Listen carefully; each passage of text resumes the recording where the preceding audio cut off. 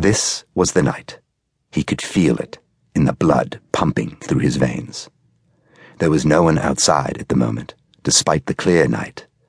The air was still, the sky was dark and pinpointed with millions of stars. He breathed in deeply, the sharp, cold air stinging the back of his throat.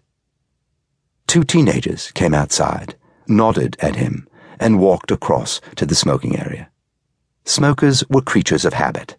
On the hour, they left what they were doing and ventured outside, turning their backs to the wind as they sucked smoke into their lungs. Inside, a cigarette might take them 5 minutes to smoke. Outside, it took less than 2. Half of them, having craved a cigarette for an hour, would light up and decide they weren't that desperate for nicotine after all. He'd smoked from the age of 12, so he knew how it was.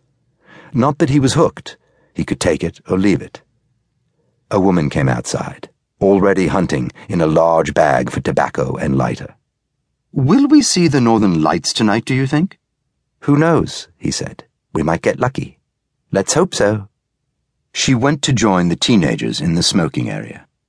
He wanted to laugh. We might get lucky.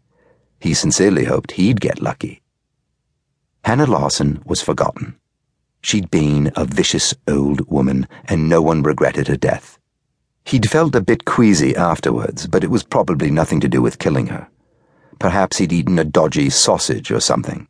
You could never be too careful with meat. He went back inside. People were still dancing. A lot were drunk.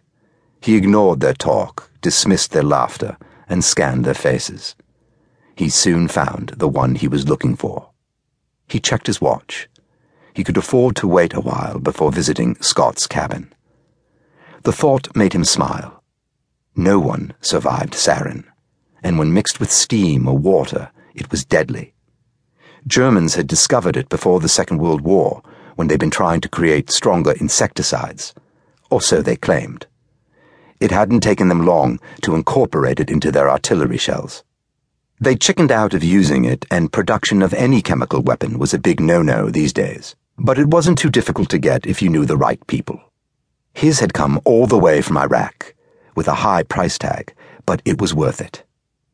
He'd thought of using it on the old lady, but it was too precious and too risky. It had been far easier to suffocate her. He'd known the time would come, though, and he couldn't wait to use it.